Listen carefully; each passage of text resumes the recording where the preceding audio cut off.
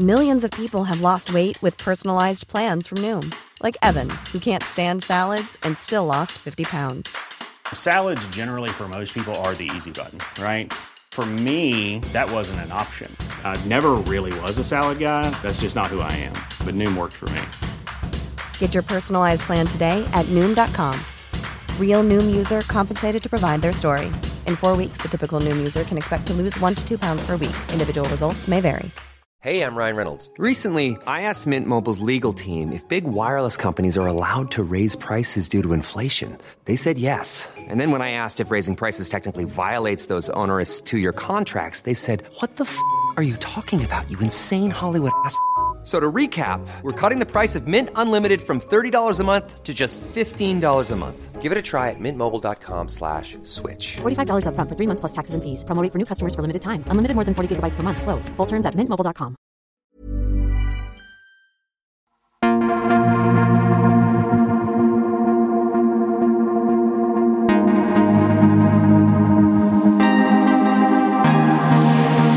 And welcome to Art Detective with me, Dr. Janina Ramirez. I'm an Oxford art historian, broadcaster and a writer, and I'm your chief investigator of images.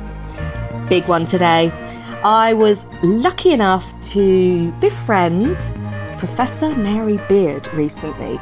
I have always respected her from afar, but once we got to know each other, I respected her even more. She is rightly recognised as a shining light in English academia and indeed in the representation of women both on television, in the media and within our universities. I approached her because I knew she was going to be at the Oxford Literary Festival to talk a little bit about an art type that she loves, an art form that she loves, and I was not surprised when she selected classical sculpture as the topic to be discussed. She covered the images that we're talking about in this podcast in an episode of Civilizations. But what was great in this interview is that we were able to probe deeper, to look into the sort of ideas, mythology that surround images of the female nude, really. It's cutting edge stuff because, of course, it's building on a long tradition of feminist art history that stretches back to the 60s, but it's being applied in new and exciting ways. I thoroughly enjoyed discussing this with her. Hope you enjoy the podcast. There's lots more to come. I am travelling all over the world at the moment and doing lots and lots of programmes for the BBC, which means I'm trying to hoover up the most exciting podcasts I can wherever I'm going. I'm going to be picking up podcasts in Germany. I'm going to be interviewing Sean Greenlee, the Bolton forger. Lots of exciting stuff to come. There are many ways you can help support what we're trying to do at Art Detective. You can follow me on Twitter and Facebook at Dr. Janina Ramirez. You can also sign up to our Facebook community, the Art Detective community, so do find us on there. And the big thing we're trying out at the moment is Patreon. It's a chance for us to go ad-free so that you don't get those annoying ads that break up your enjoyment of whatever you're listening to. If you go to patreon.com/artdetective, I really value all of the support you give to us. I hope you enjoy the podcast. Very special day. I'm joined by personal hero. Now, which of your many titles should I use, Mary? Just Mary, I think. Fine. Well, I will say Professor Mary Beard. Okay, darling. Well known to everybody for your magnificent work, both as an academic and more popular work. I particularly have enjoyed your Women in Power book and all the work you're doing at the moment for forcing feminism forward. Thank you, we try. And that's what you're here in Oxford to talk about, isn't it? Yeah, I'm talking about, partly. I'm talking about women and power. Actually, sort of where do we go from here rather than just looking back to the book. But then I am talking to Dim and McCulloch about Cromwell, so there's not all that much feminism in Cromwell. No, actually, yeah, so you've got a diverse day today here at the Literary Festival. But I'm very grateful. I've swooped you out of the green room and asked you to do the Art Detective podcast because you are such an interesting academic in that you move outside of your discipline. You're a classicist, but you, like you say, you're doing Cromwell today. You present Front Row on the television. You have wonderfully diverse interests. And of course, when you recently did Civilizations, you were touching on art a lot in that, weren't you? Yeah, I mean, I think that I always have a foot in classics, because I think you can't just say, oh, I know, kings and queens of England for me now. I do everything now. So everything I do comes from a classical perspective. And I think that's quite helpful, because I think otherwise you might just go off and talk about anything. So I think in Civilizations, sure, we range very widely, but many of the issues that we isolated about looking and how you look and how you think about how people in the past look, that really came from the classical world, and it was great fun to expand outside that and to see the differences and the similarities, to take advice from other people, to find out what experts in other fields thought, but nevertheless coming from a Greco-Roman perspective. Absolutely. I mean, I share that as a medievalist as well. Once you have your foot in your research base, you make connections that range much more broadly. And I asked you on the train coming up to Oxford today for an artwork that we could use. I'm so sorry I sprung it on you like I did. I'm a naughty girl. This is the mark. This is like going into an exam when you haven't read the set book. Suddenly you think, oh, I'll get to talk to Nina about art detectives, and then she says, oh, but we're going to talk about an artwork. Yeah, pick one now. But so you did pick an absolute beauty. Tell the listeners what you picked. I decided that I would pick the statue that is supposedly the first full-sized female nude sculpture in the Greek world, early 4th century BC. Now, it's a kind of very interesting and a very elusive sculpture, because the original was done by a famous 4th century BC sculptor called Praxiteles, and it was once stood in a temple in the little town of Knidos on what is now the Turkish coast, but it doesn't survive. Yes. So there is my artwork here doesn't exist.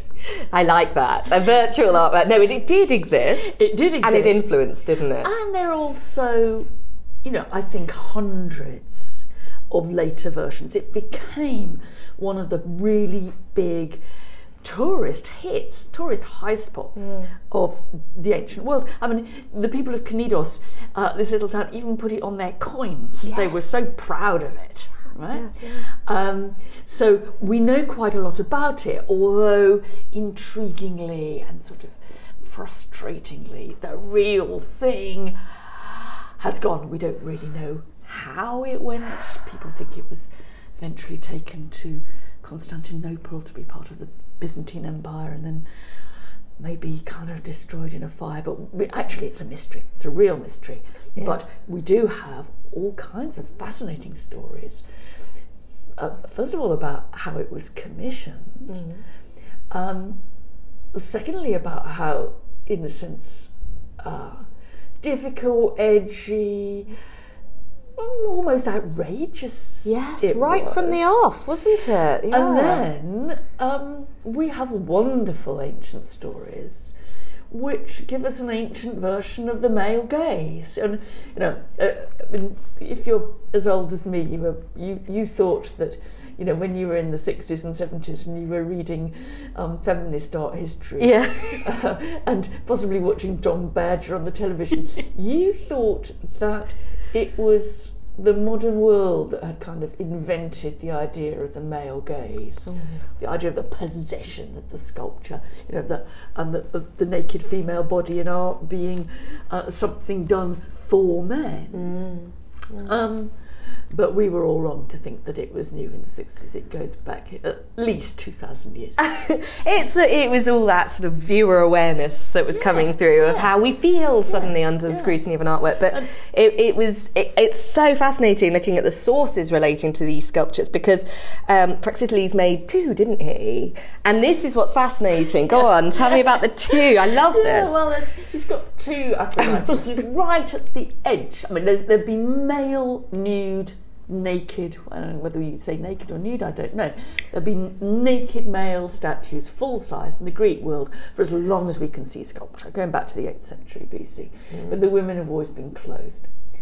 And that's fascinating in itself, Mary, and I'll come back to that because we need to talk about this 4-century delay in the appearance of the female nude. It's one of the big mysteries of art history, actually. You know, we kind of, people talk about all sorts of big mysteries in Greek art history, like, why does Greek art become naturalistic in inverted commas? No one's ever been able to explain that. Yeah. But why they started doing goddesses, because it's largely goddesses naked, is something no one has ever properly explained. Unbelievable, and such an important thing because, we could put it down to sexual propensities, what people were enjoying in a sexual way within the Greek world, possibly, or the treatment of the female within society, couldn't we? But yeah, it needs exploring more for certain. But these two then, so what I love about this, go on, tell the two. Praxiteles is the avant-garde artist here. And he's got two. He's got two Aphrodites. He's just knocked up two enormous sculptures over the last 25 years. One's got clothes on and one hasn't. And it's the island of Kos that gets first choice because they're the first commissioners. Gosh. And they look at these and they think, oh, blimey, we can't have a naked one. So they choose the clothed one. And that leaves over for the other eager customer, the town of Cnidos, the naked one. Yeah. Well, they don't get much choice because that's what's on offer. And of course the joke is that the island of Kos made the stupidest decision because Cnidos, which gets the naked Aphrodite, the first naked Aphrodite, has got itself its tourist attraction for the next 600 years. Absolutely. So this town manages to secure its reputation, as you say, even including it on the coins. I mean, it becomes a Statue of Liberty type thing, doesn't it, for that area? But what's really fascinating for me is the pose, what we can deduce from the sources about how she looks. So she was probably contrapposto, wasn't she? Which is that sort of sideways. Oh, I'm sorry, I'm an art historian. Yes, this is the natural sideways pose of the body. And then, but she's got her cloth coming off her, which is this sort of idea of undressing, isn't it? Well, it's kind of unclear. It's unclear exactly what the original was doing, but from the copies, I think we can be pretty certain that what Praxiteles was doing was finding a way of giving an alibi to the naked sculpture. So she's not just standing there saying, look at me naked. It is as if we have found her in the midst of an activity which would make that nakedness seem obvious. So she's certainly got some kind of pot. This is all to judge from the copies. She's got a pot next to her feet, and she's got either a cloth or a dress or a towel. So it looks as if she's sort of, we've come across her by surprise in the act of her taking a bath. So we've not, she's not displaying herself to us. We have, oh my golly gosh, found the goddess just as she's finishing her bath. I mean, it's repeated again and again in art, and it's pornographic in the sense of the titillation of the viewer. It's there to be you are the peeping Tom. You are the one that has discovered the naked goddess when she doesn't want you to. And even the way we see in later versions, she covers herself, doesn't she? As if it's like, oh no, don't look at me. Oh no. And it is all about that, isn't it? Sort of reveal, conceal. And it's the great fun that the artist has of saying, I'm going to show you something you shouldn't see. Yeah, exactly. And just how dangerous is that? Because I'm going to invest my full artistic expertise in creating a vision as something you shouldn't be looking at. Wow, I know, and it's that's what made it such an attraction, I think, as well, isn't it? And there's lots of accounts of people going to see it. Yeah. I told you I was going to ask you about the stain. Yes. Do please tell them about the stain. It became the stain is where we join up with the male gaze. Yeah, because it was clearly a tourist attraction. People came all the time, but there's one really amazing account which actually exposes a sexualisation of this statue, written by someone who now goes under the very unlikely title of Pseudo-Lucian, that's because this manuscript was found bound up with the works of a 2nd century AD satirist called Lucian. Great. No one thinks it's by Lucian, so we call it Pseudo-Lucian, right? And it was like a pseudo in a name. It's part of a treatise really about sex. It's called Erotes. Right. Actually, it's sex, and it's a dialogue, as these treatises often are in the ancient world. And in part of it, these guys fetch up, talking about sex all the time at the town of Knidos. Gosh. And they go to the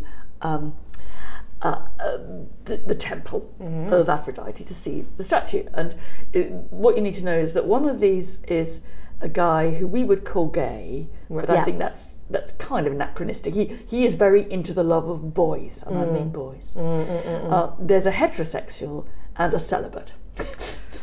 And this sounds like a joke. The heterosexual, and the celibate went to a bar. And they go to see the statue, and the celibate is very busy being a celibate and kind of peering at the marble and being an art connoisseur, right? While the heterosexual looks at the front of the statue and says, you can see that this is what's really, this is where it's at. While the guy who is into the love of boys, and that's I'm not hyping it up, that is the Greek term. Absolutely, yeah. Looks at the back and is and while they're engaged in this slightly odd activity, the celibate says, "My goodness me, you can tell this sculpture was really clever because there's a little stain on the marble here, but it's been hidden just sort of the top of her thigh at the back." Yeah. And how brilliant! And meanwhile, the elderly lady caretaker's been listening to this and says, "It's not a natural stain in the marble." Oh my goodness! And she says, "Do you want me to tell you how that happened?" And they say, "Yeah." And she says, "Well, there was once a young man who was fantastically in love with this statue, so in love that he contrived to get himself locked in the temple at night so he could have his way with her. And so he does that.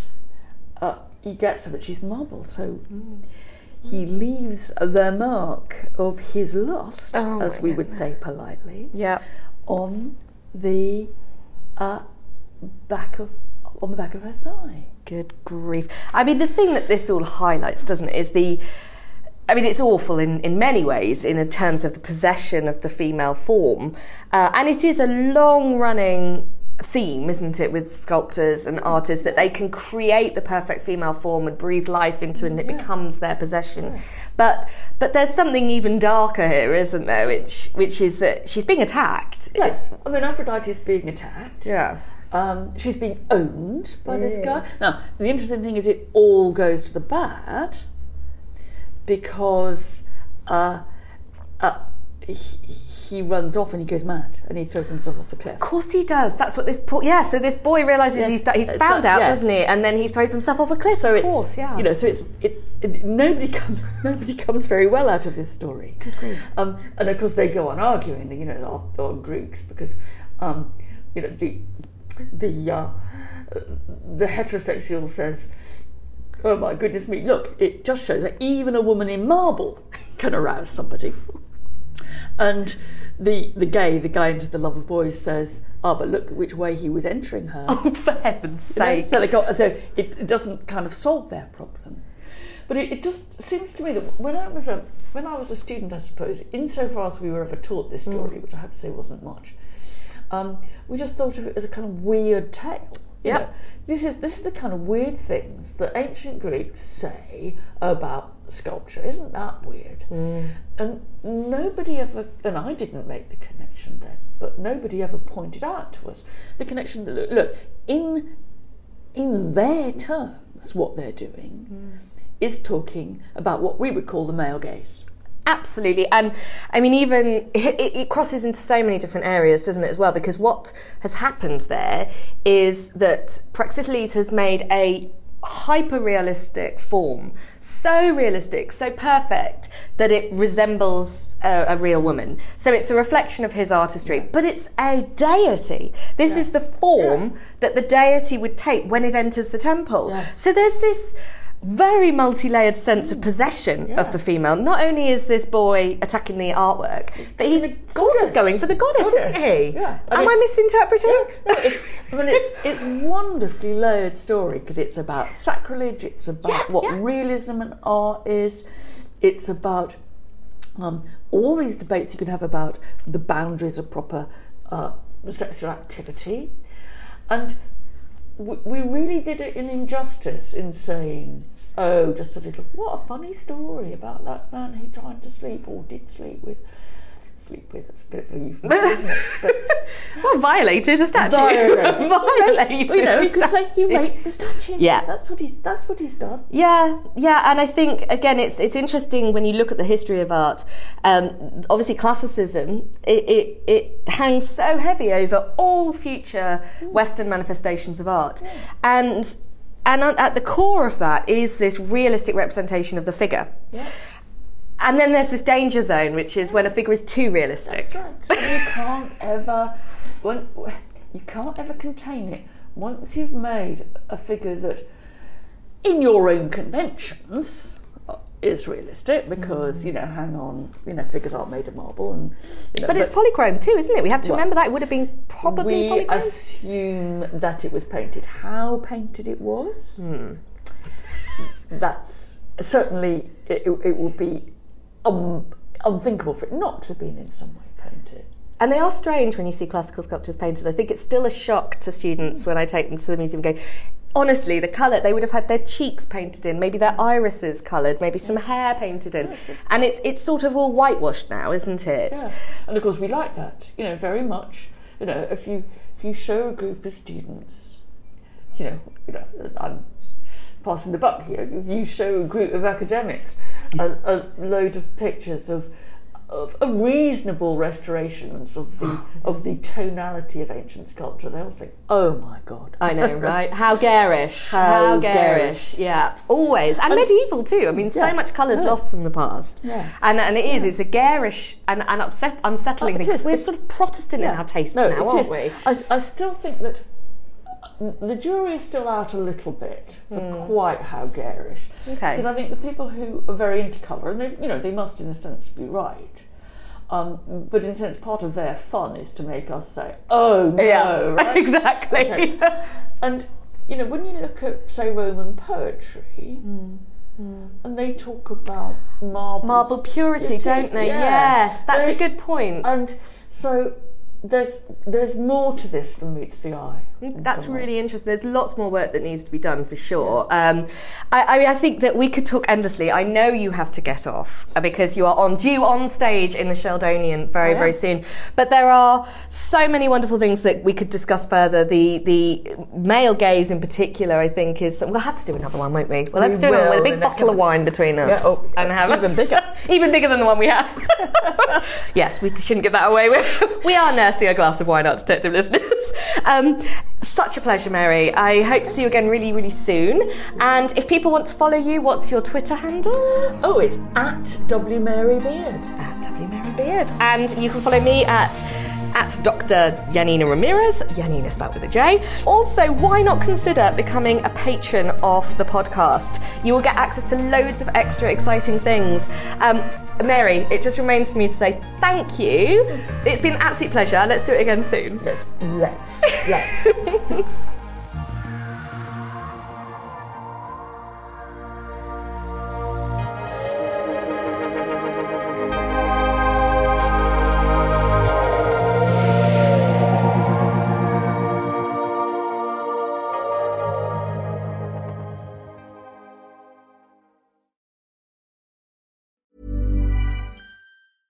Ryan Reynolds here from Mint Mobile. With the price of just about everything going up during inflation, we thought we'd bring our prices down. So to help us, we brought in a reverse auctioneer, which is apparently a thing.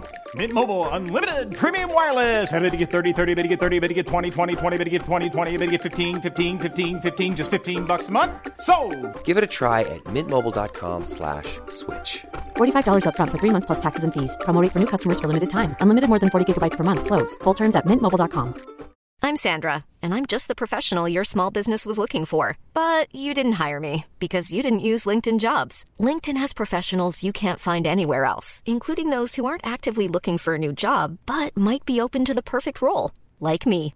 In a given month, over 70% of LinkedIn users don't visit other leading job sites. So if you're not looking on LinkedIn, you'll miss out on great candidates like Sandra. Start hiring professionals like a professional. Post your free job on linkedin.com/people today.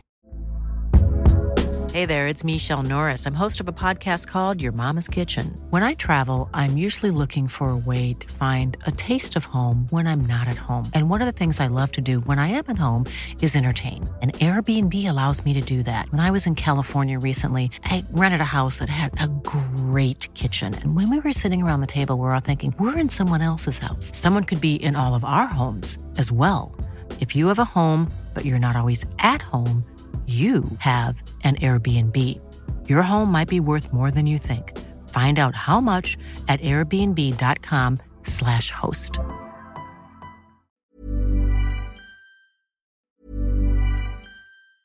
Mom deserves the best, and there's no better place to shop for Mother's Day than Whole Foods Market. They're your destination for unbeatable savings, from premium gifts to show-stopping flowers and irresistible desserts. Start by saving 33% with Prime on all body care and candles. Then get a 15-stem bunch of tulips for just $9.99 each with Prime. Round out Mom's menu with festive rosé, irresistible berry chantilly cake, and more special treats. Come celebrate Mother's Day at Whole Foods Market. Even when we're on a budget, we still deserve nice things. Quince is a place to scoop up stunning high-end goods for 50 to 80% less than similar brands. They have buttery soft cashmere sweaters starting at $50, luxurious Italian leather bags, and so much more. Plus, Quince only works with factories that use safe, ethical, and responsible manufacturing. Get the high-end goods you'll love without the high price tag with Quince. Go to quince.com/style for free shipping and 365-day returns.